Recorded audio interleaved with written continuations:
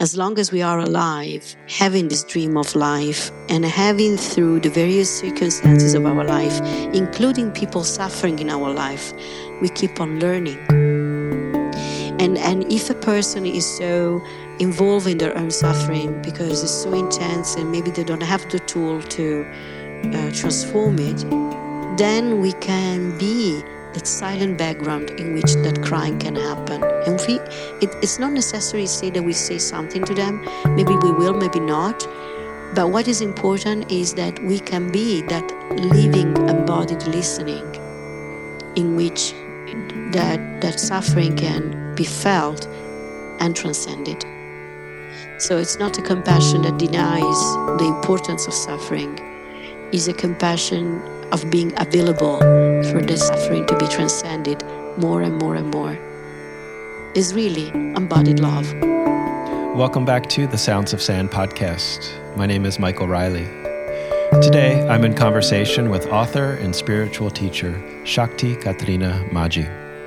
Shakti teaches from the field of Advaita Vedanta and non-dual Tantra with a contemporary framework that explores with compassion and great clarity an inner technology for dissolving the contraction of suffering that traditionally accompanies each of us in our lives. And we get into many beautiful topics today, including emptiness and silence, listening, compassion, and awakening. And so without any further ado, I bring you Shakti Caterina Maggi on the Sounds of Sand podcast, presented by Science and Non-Duality. Welcome to Science and Non-Duality. What is non-duality? The universal forces. It's the collective consciousness. Being aware. Trauma is not the external event that happens. Trauma is the impact of that event, which is the disconnection from ourselves. That matter is energy, energy is matter. That's what EMC squared is about. There's a language without nouns. There is a language without subjugation. There's a language without objectifying. But if it's recorded, then there is a collapse. But if it's not, then it's the infinite potentiality. All right, I'm here with Shakti Caterina Maggi on the Sounds of Sand podcast. Thank you so much for being with us today. Thank you, Michael. Thank you all to listening to this. Yeah. So you've been a part of the sand community for a while now. You know, you've done a lot of live sand events and some online things with us. And there's a lot of great resources on our website and our YouTube channel for people to find out about your teachings and your path over the last few years. And I'm just curious, what's present for you now these days? Because it's been maybe a year or so since we've connected. The sand community has been able to connect with you. Well, so much is going on inside and outside as always. And I always address the importance to remember that awakening to our true nature is just the first step of a beautiful, endless journey in the center of our being. And we never finish as long as we are alive and we have a body and we walk on earth to keep on looking in ourselves and burning karma and dissolving ignorance. And so this moment of initiation, I like to call it like that, of the last 3 years, collective initiation through fears, through limitation, to go in our innermost freedom, has been incredibly inspiring for me. And I'm very grateful. I'm very grateful of what is arriving every day. And what in this moment is more alive is, that has been very alive in the last few years, is really the importance to walk the talk and to express verbally exactly what is true. And to teach this to people and to teach to stay with what is true of them. So staying with what is true of me and sharing this. And in this way, I can share my being with the people that I meet, and I can maybe inspire them or teach them or share with them the possibility that they can do the same. They can access to their innermost wisdom by being true to themselves, going in their heart completely. So this is what I feel is very important. I think that the time of ideologies and,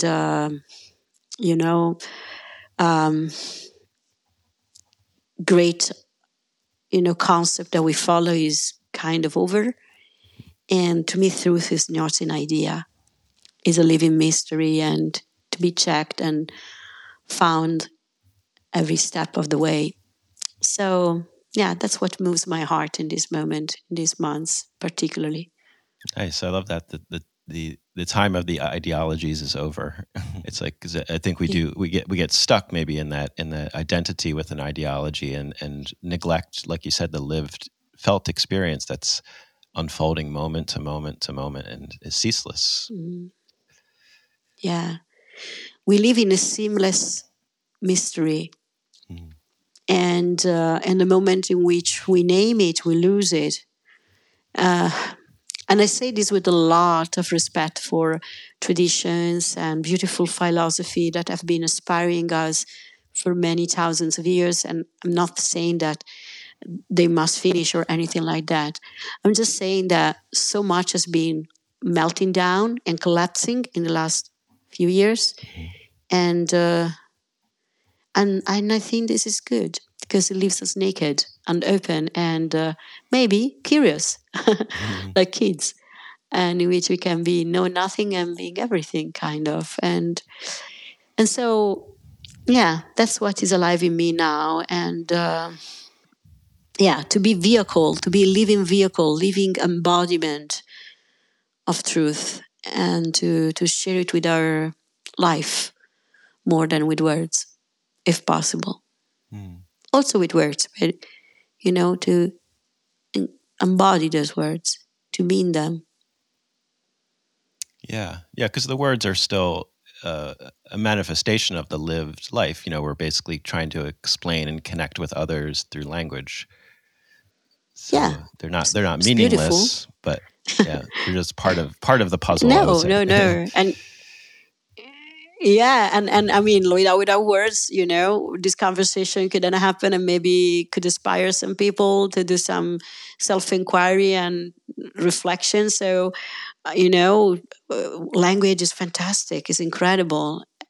At the same time, it's even more incredible when it's pregnant with the living experience of what we know. Sometimes we talk about truth, but we're not experiencing it. And so I think that's where we can check in ourselves where there are gaps between the knowing and the being. That's it. Yeah. Yeah, totally. Yeah. I mean, we could sit here in silence in the fullness of presence for 60 minutes, but I think our podcast ratings would go down very quickly.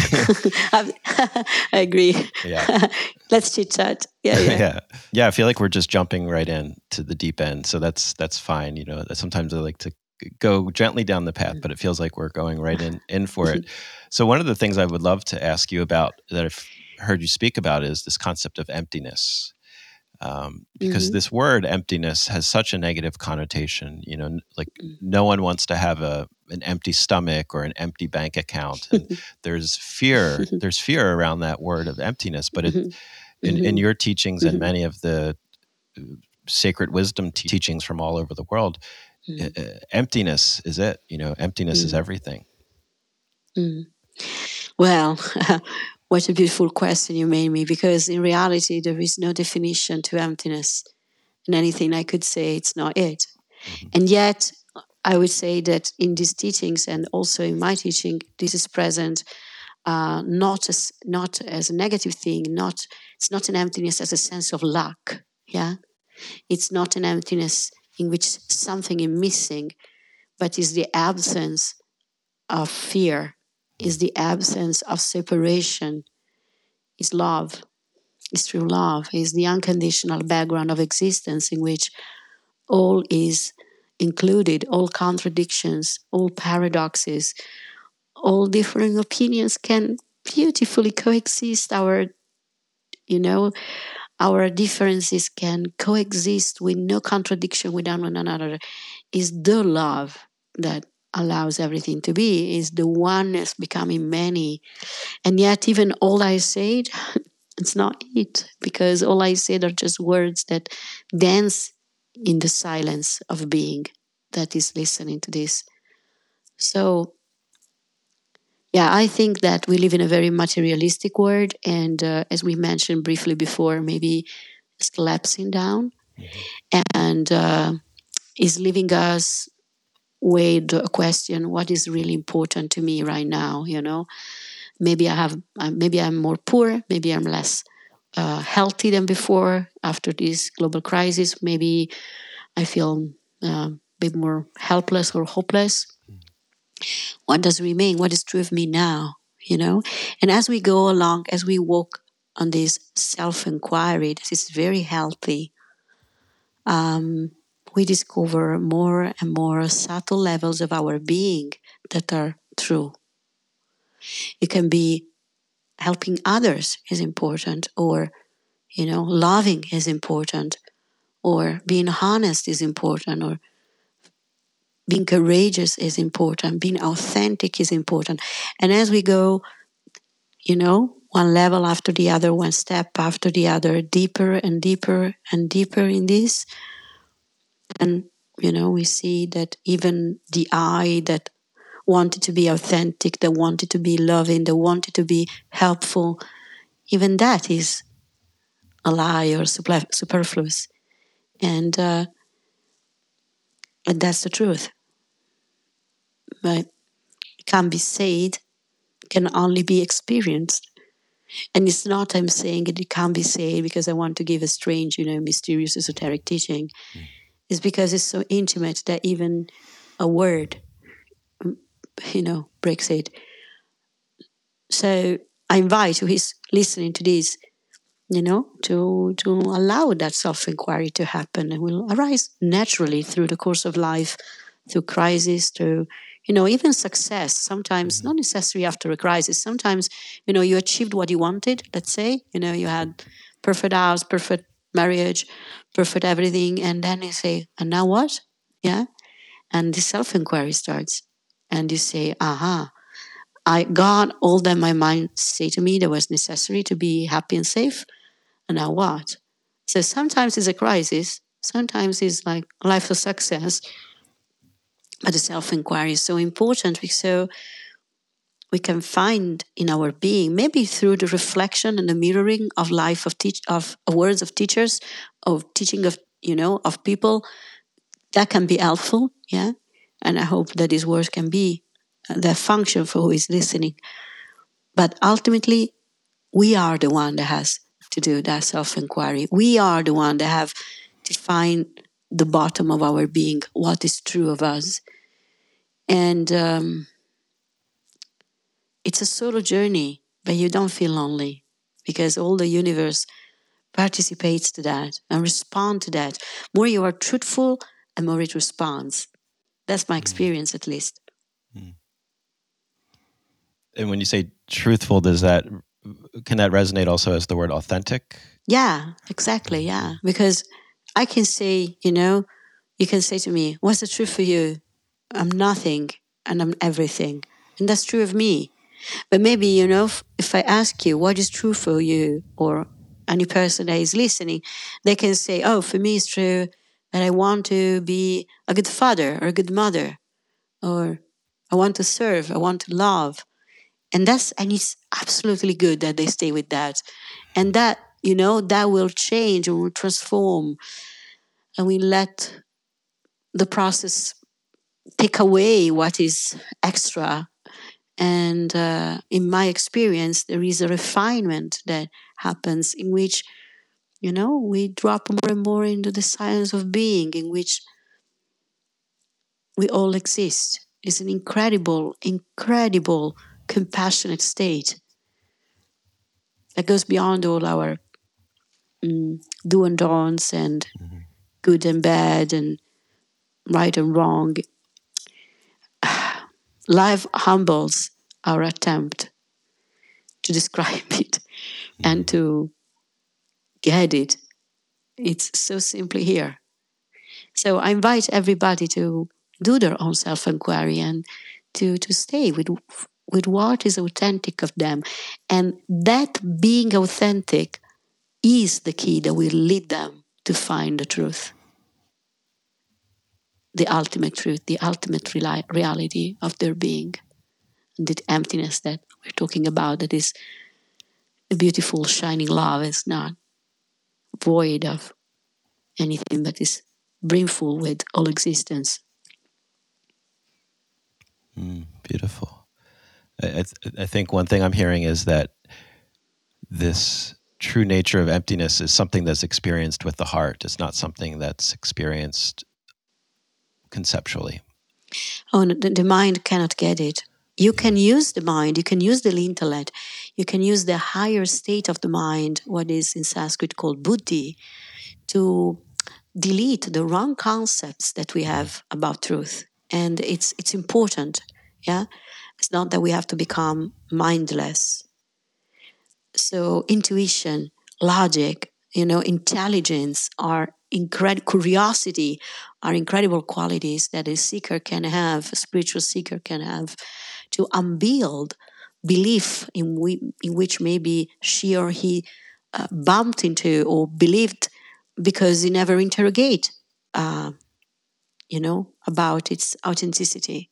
So that is very important. But then there is the wisdom of our sacred heart that must step in.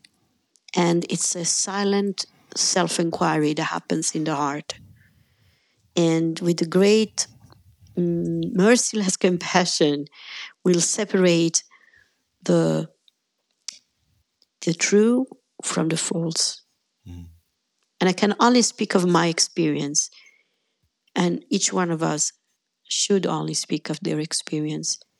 That emptiness is what you find. But as I said, it's an emptiness and an everythingness that are one, forever married. It's really, you see, when I say this, people sometimes misunderstand me when I say it's a stepping of grace, and then they imagine that grace is something that maybe one day will visit them. And instead is an ever-going act of grace, life. Grace is already in action and showing us already what I'm talking about. Yeah, those were two, emptiness, and we were spoken about awakening in the beginning. And I'm wondering if maybe the framing of emptiness as emptying, so that it's not a fixed state of nothingness or of everythingness, but it's a constant flow of one moment emptying into the next, and that allowing for that flow. That is more, I would say, that you're describing is more the movement of life. Yeah, life is always appearing and disappearing in order for change to appear. How can we see a next moment if the one before hasn't gone? Well, if we could see the wisdom of life and death in that, we would stop being worried about stopping to existing as a body, right? But that pulsation of on and off is life. Instead, at least in my experience, the emptiness that I'm speaking about is the background of that pulsation, is the space in which that on and off is happening, is the space in which that continuous life and death cycle is occurring. So it's the only thing that never changed is the witnessing of this moment. And in the moment in which this instant is appearing, is one with me, is one with you, and then it's gone. And its coming and going is life. But the witnessing of its coming and going is the real you, is the dreamer of this dream. That's the truth. Yeah, and I feel like we're maybe approaching the concept of non-duality there, that witness, that emptiness that I can experience, that witness awareness is the same witness awareness that you are experiencing right now and that everyone is experiencing, and that it's a gateway into that space of non-duality. It is the same awareness that is right now in anybody is listening to this, in the future or now, is the same one. What we are experiencing is different. Your experience of this interview is not the same of mine experience. And the person that is now listening, they have their own experience. But the one in them that is experiencing this, we are one. forever and always.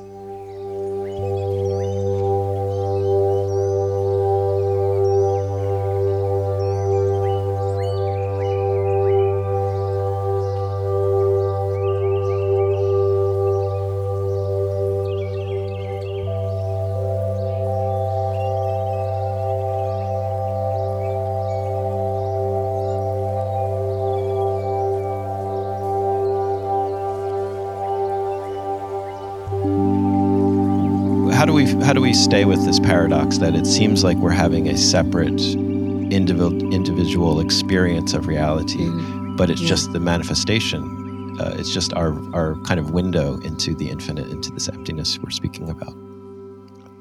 Yeah, because you see, it seems to be a paradox, the fact that there is your dreamer life and my life.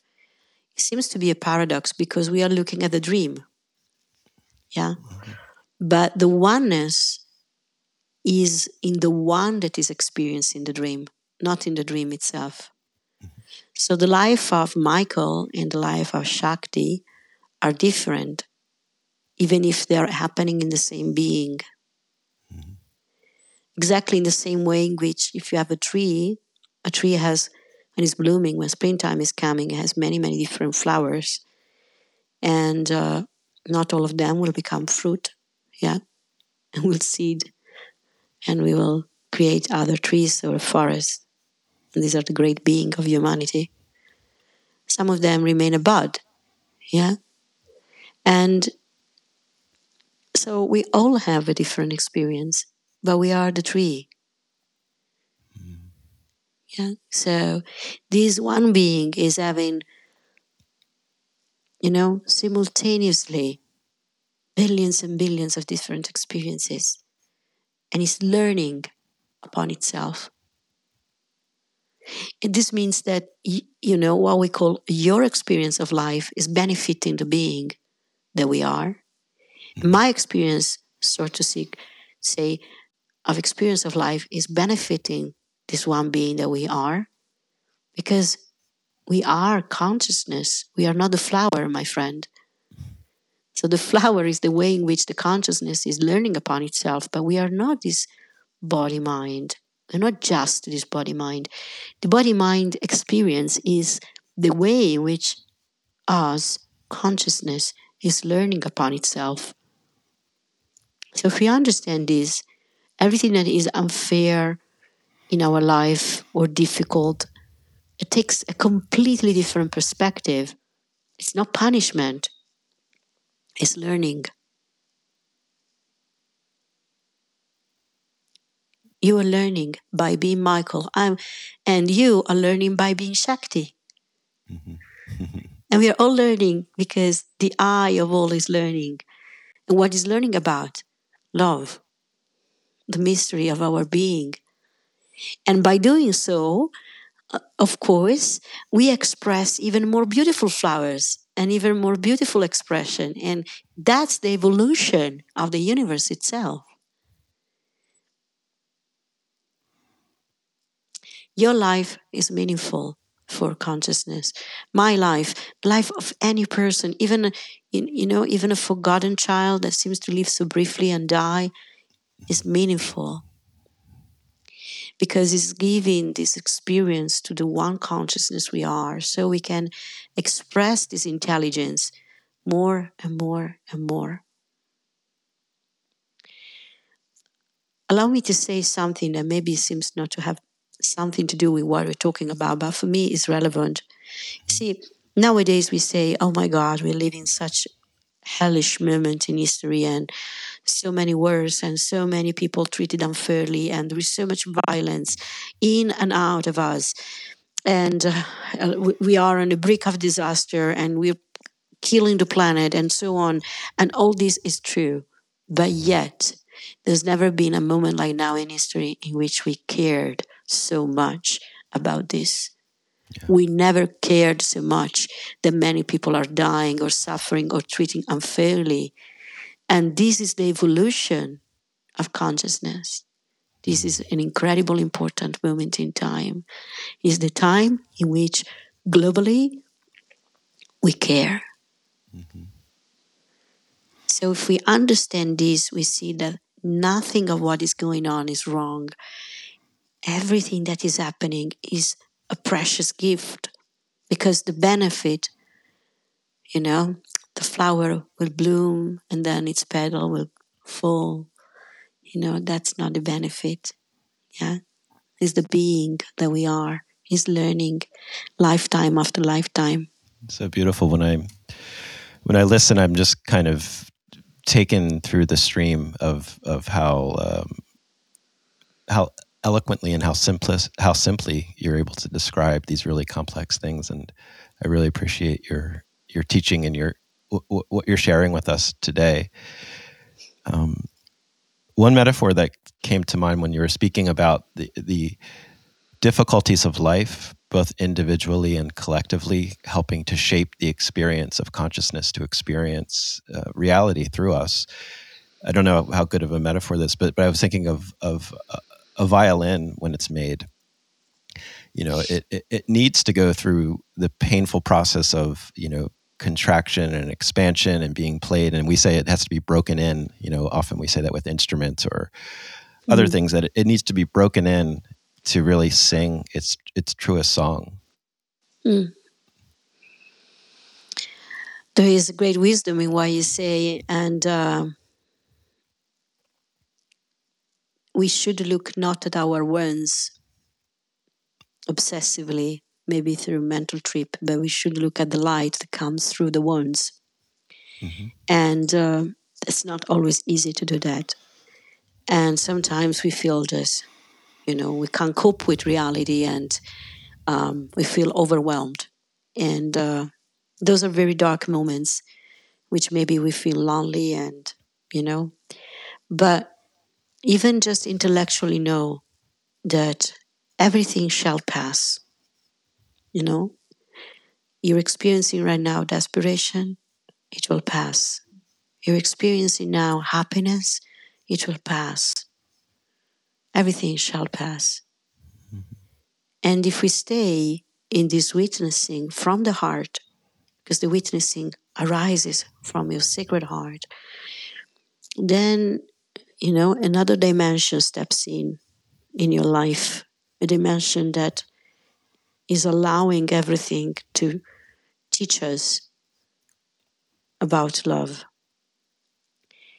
And sometimes we kind of try not to listen to the voice of this dimension because we are too busy with our life and with our goals and with our business, and it's okay.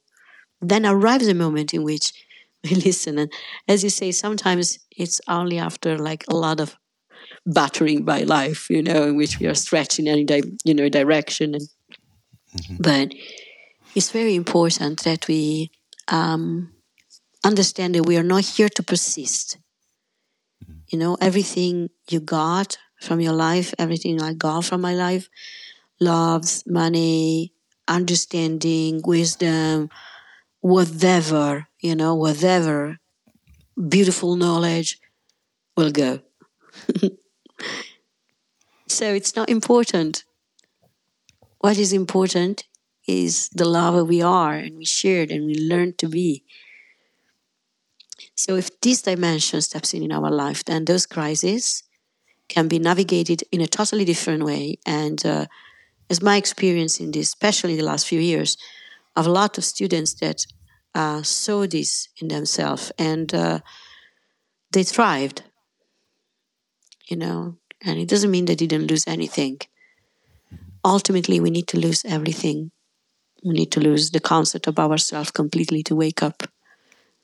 So if we can do that before physical death, we live a life of abundance and of living grace, if I may use again this word.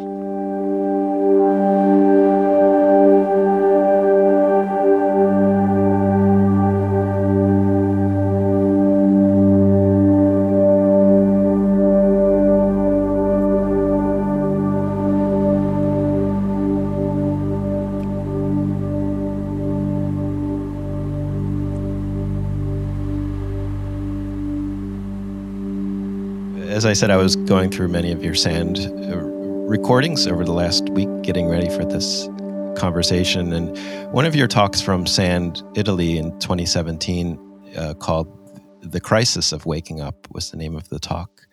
Mm-hmm. And you open it with this really beautiful invitation for people to close their eyes and see into their listening. I don't know if you remember that phrase, or it's something that I do use often. I do that often. Mm-hmm.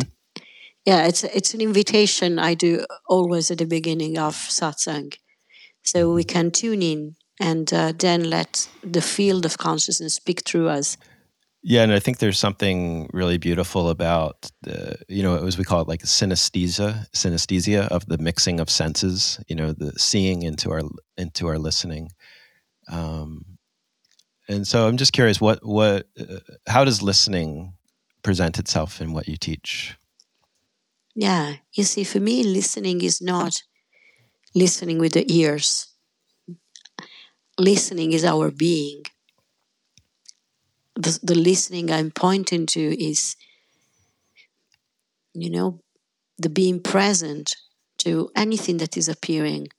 Like for now, the sounds of now our voice, or the sensation of my body sitting, or the external sound of, the garden outside my house where there is some birds, the colors and forms that are appearing in my room, anything that we are thinking or emotionally experiencing. There is a listening of these things. And this listening is piercing through the moment. And if we listen to the listening itself, we fall in this witnessing.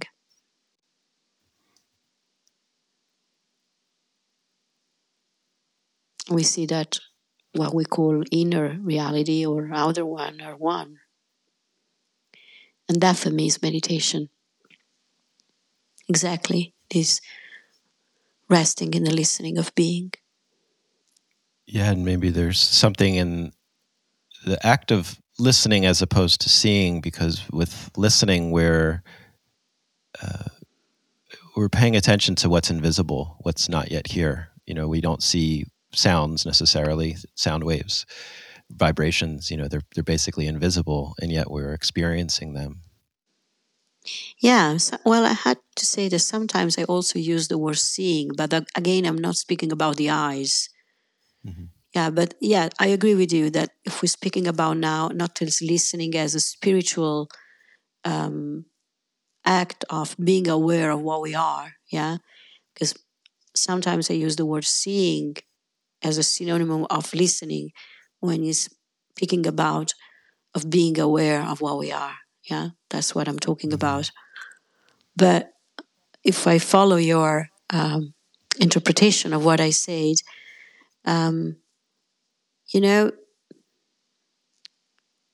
we sometimes think to see things that are not there.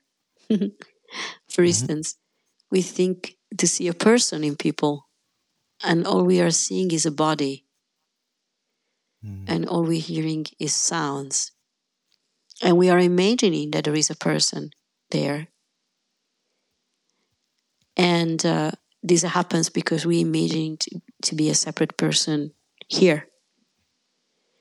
But what is actually happening is an experience made of sounds, color, forms, thoughts, emotions. And there is something, you can call it spiritual seeing or spiritual listening, that is here.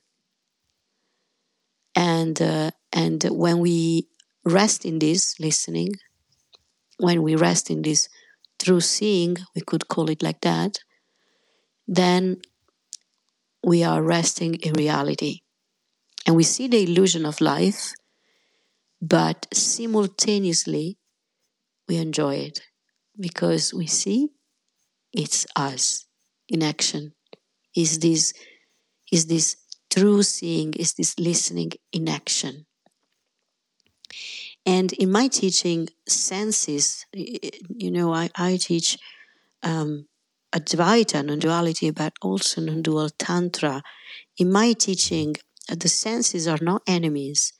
They are carriers of the phenomena of life that are pointing into something that is never appearing, but is the ultimate reality of all, and it's pure consciousness. So what I try to teach to people is to use really their everyday life and their sensorial experience to see what is real without falling into the trap of adding that extra that is not there, like the separate entity, the person. We do that all the time. We are adding the person to an experience that in itself is pure perception and is untouched and pure, and it carries the perfume of that eternity that is never in itself appearing. That is the background of all, that emptiness we spoke about before. So our being alert to our senses, being alert to our perception experience is very inspiring when we can do that. Because as we do that, we immediately fall in the moment. And the fantasies of the mind are seen as fantasies.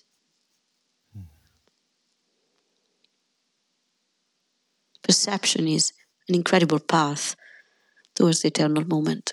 That's my experience, and that's why it's very present in my teaching. And do you make a distinction between perception and sensing in this path? I would say that perception is being aware of what the sensing or what the senses are carrying. Right. So, are you aware of your sitting on your chair? Are you aware of the texture of the sound of this voice? See, as you do this, you fall into the moment. That's Tantra. Yeah, I love this because I do know in my own spiritual path through Buddhism that there is I guess demonization may be too strong of a word, but a danger that's expressed of following the delusion of the senses too closely and just seeing them as these sort of delusional distractions from a deeper, truer nature of reality. But in the Tantra path that you're describing and you teach, there's a celebration of the senses. Is that correct? Well, I would say there is a celebration of the space out of which anything is appearing and disappearing. And because everything is appearing in the absolute, nothing is excluded. And in my experience, love is inclusion. So I'm not an expert at all of Buddhism, so please, whoever is listening, then I might not say it rightly, don't get offended.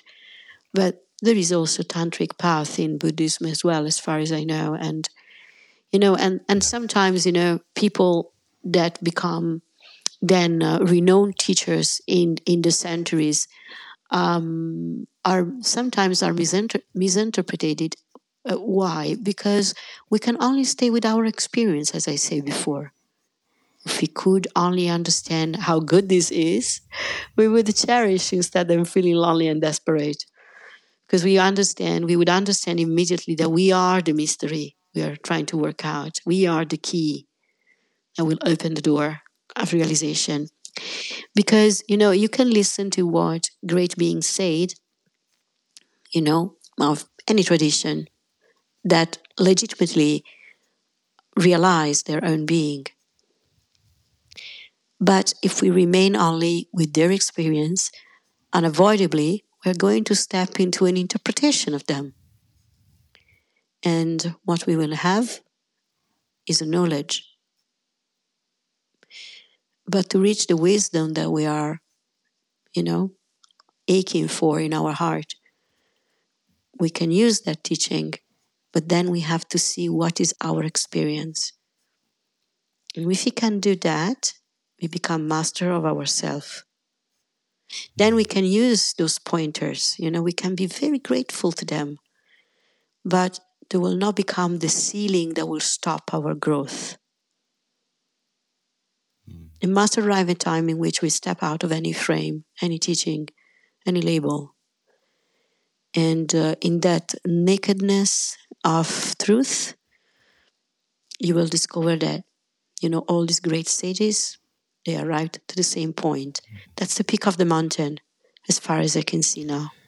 There is something that you said earlier that I wanted to return to, because we've you've been mentioning love in many different contexts, and you said earlier something to the effect that we as a society are more caring than ever before. Like I think we want to hold a space to know about the suffering of the world, to the Avalokiteshvara, this one who listens to the cries of the world. And so this importance of compassion and as the ultimate face of non-duality and all the different spiritual traditions that you're touching into. So yeah, I just wanted to know, like, compassion, like, how does that present itself in your teaching? Well, compassion is the ultimate, it's the pinnacle of a non-dual understanding. And sometimes we misunderstand this word compassion, because we think that compassion is having pity for somebody, being sorry for somebody. That's not true compassion. True compassion is seeing so utterly the illusion of our suffering that we see the illusion of the suffering in the word, without detaching ourselves from the pain that this carries. And so it is simultaneously seeing the illusion of suffering and being open to listen to it and to transform it in our heart. Because you see, if you see that the suffering of somebody comes from an ignorance in which they are temporarily falling, because you are them, you become an open channel for their self-transformation. That's compassion. Your compassion gives a possibility, because we are one being. You remember the tree? You remember the flowers? Yeah? You are giving a possibility to that consciousness in which there is still ignorance and self-limitation. You're giving a possibility to transformation. So as a compassion that is not at all judging, it's not at all, oh, I have pity of you because I'm a high spiritual being and you blah, blah, blah, you lower than me. Oh yeah, you're suffering. You're suffering because you're ignorant. It's none of that, It's seeing, wow, I see your suffering. I see that ignorance. Let's see where it resonates in me. Am I still ignorant? Because you are me. You're appearing in my dream. What am I trying to say to myself? You see, it's an endless inner work.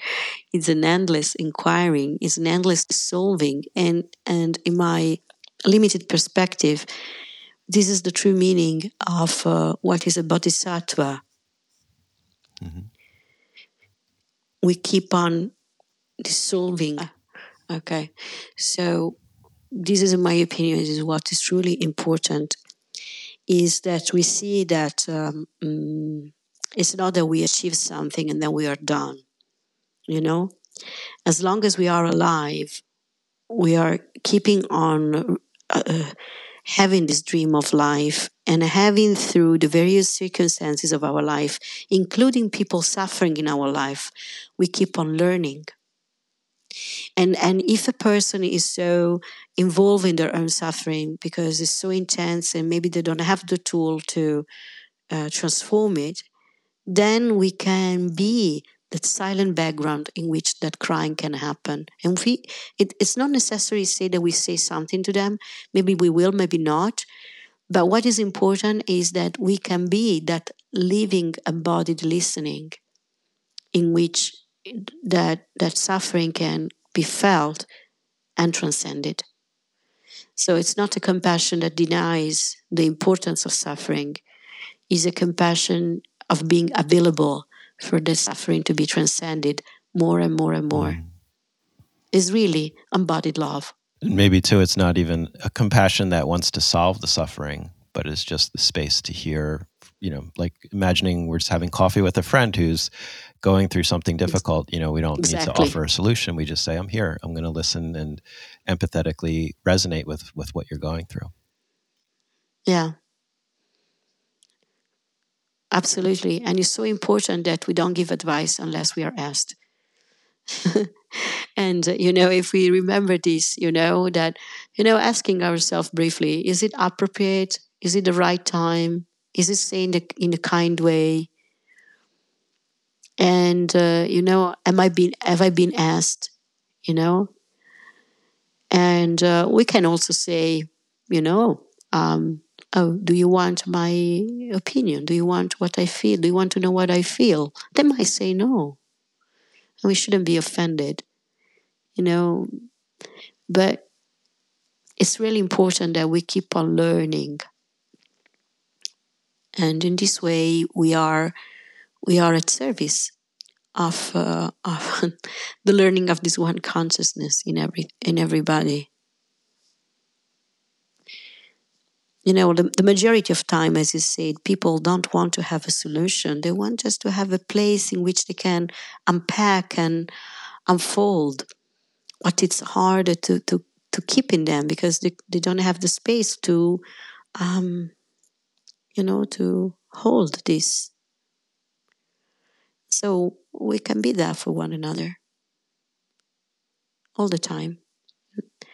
People don't need even to know that you're doing that. The greatest teachers of this world, greatest masters, gurus of this world, they do their work in silence. But they keep in harmony this chaotic ball of mud. Yeah, it's interesting you use the word mud there, because somehow, as you were speaking, the image of the lotus growing out of the mud was coming to mind.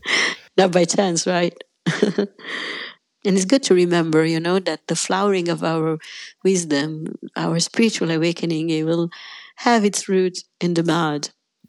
Yeah, as we were saying earlier, it's like from the perception, the experience of the lotus, she probably loved the mud. She's like, oh, that's so great. That's where I came from. That was how I was formed, was from this little this microscopic seed into this beautiful lotus, and it only happened because of the mud. Exactly.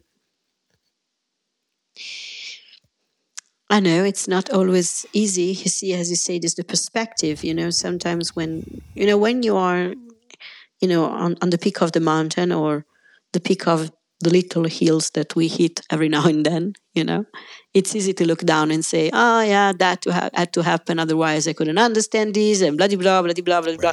And maybe we are a bit smug, with other people. Oh yeah, it's happening now, but it's the best for you. Yep. And the others doesn't want to know it's the best for them, or maybe they do, but maybe they just want to be hugged, or held, to be held. Yeah. So, yeah, but it's true. So, if we take now instead the perspective of the one that is climbing the everyday little hill, what we can say, that maybe there are doubts, maybe there is insecurities, maybe the mind is, showing all the possible solution one after the other, all in contradictions with one another, And then yet there is something in us that is listening to all that chaos, and it's our heart. And we can trust it. Wherever you are in the path, on the top of the Himalaya, or, rolling down one side and hurting, we can trust our heart. Or just at the visitor center. If you're just at the visitor center having a cup of coffee, you haven't even gotten on the path yet. And I like to think that this is chit-chat, is that little stop in the journey in which, or is the part of the journey in which we stop and chit-chat about truth. And Yeah. Whatever, whoever is listening now, whatever you're going through, stop a moment and listen to it with your heart.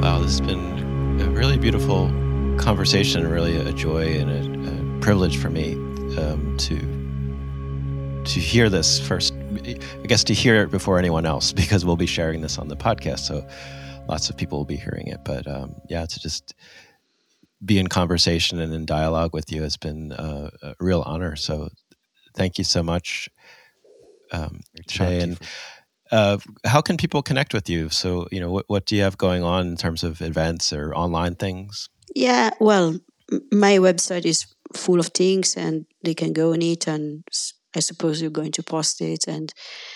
But there is an ongoing community that has been started with COVID time, and it never broke off, because you reach so many people around the world, different continents, different life, different backgrounds, and we speak once a week. And that's a great way to jump in and see what's going on and to see if you like it. There are also things in presence and retreat, international retreats happening 2-3 times a year, many things. And I really thank you for your time. And I hope this is inspiring for everybody, not to conquer the little piece of paper called truth and put it in a shelf and trying to take it out when it's necessary, but a truth as an ongoing inquiry. That's what is dear to my heart. Beautiful. Thank you so much. Thank you, Michael, and thank you, guys of Sand. I'm a big fan of you all, and I thank you deeply for all you do with such grace, love, and commitment. Thank you all. And thank you for listening to The Sounds of Sand. We invite you to explore more of our talks, dialogues, videos, articles, events, and offerings through our website, scienceandnonduality.com. If you've enjoyed this conversation, please consider becoming a member to access our massive library of Sand content, available exclusively to Sand members. And we would love it if you could leave us a review on Apple Podcasts, Google, and Spotify. And share this episode with your family, friends, and all sentient beings. Be well.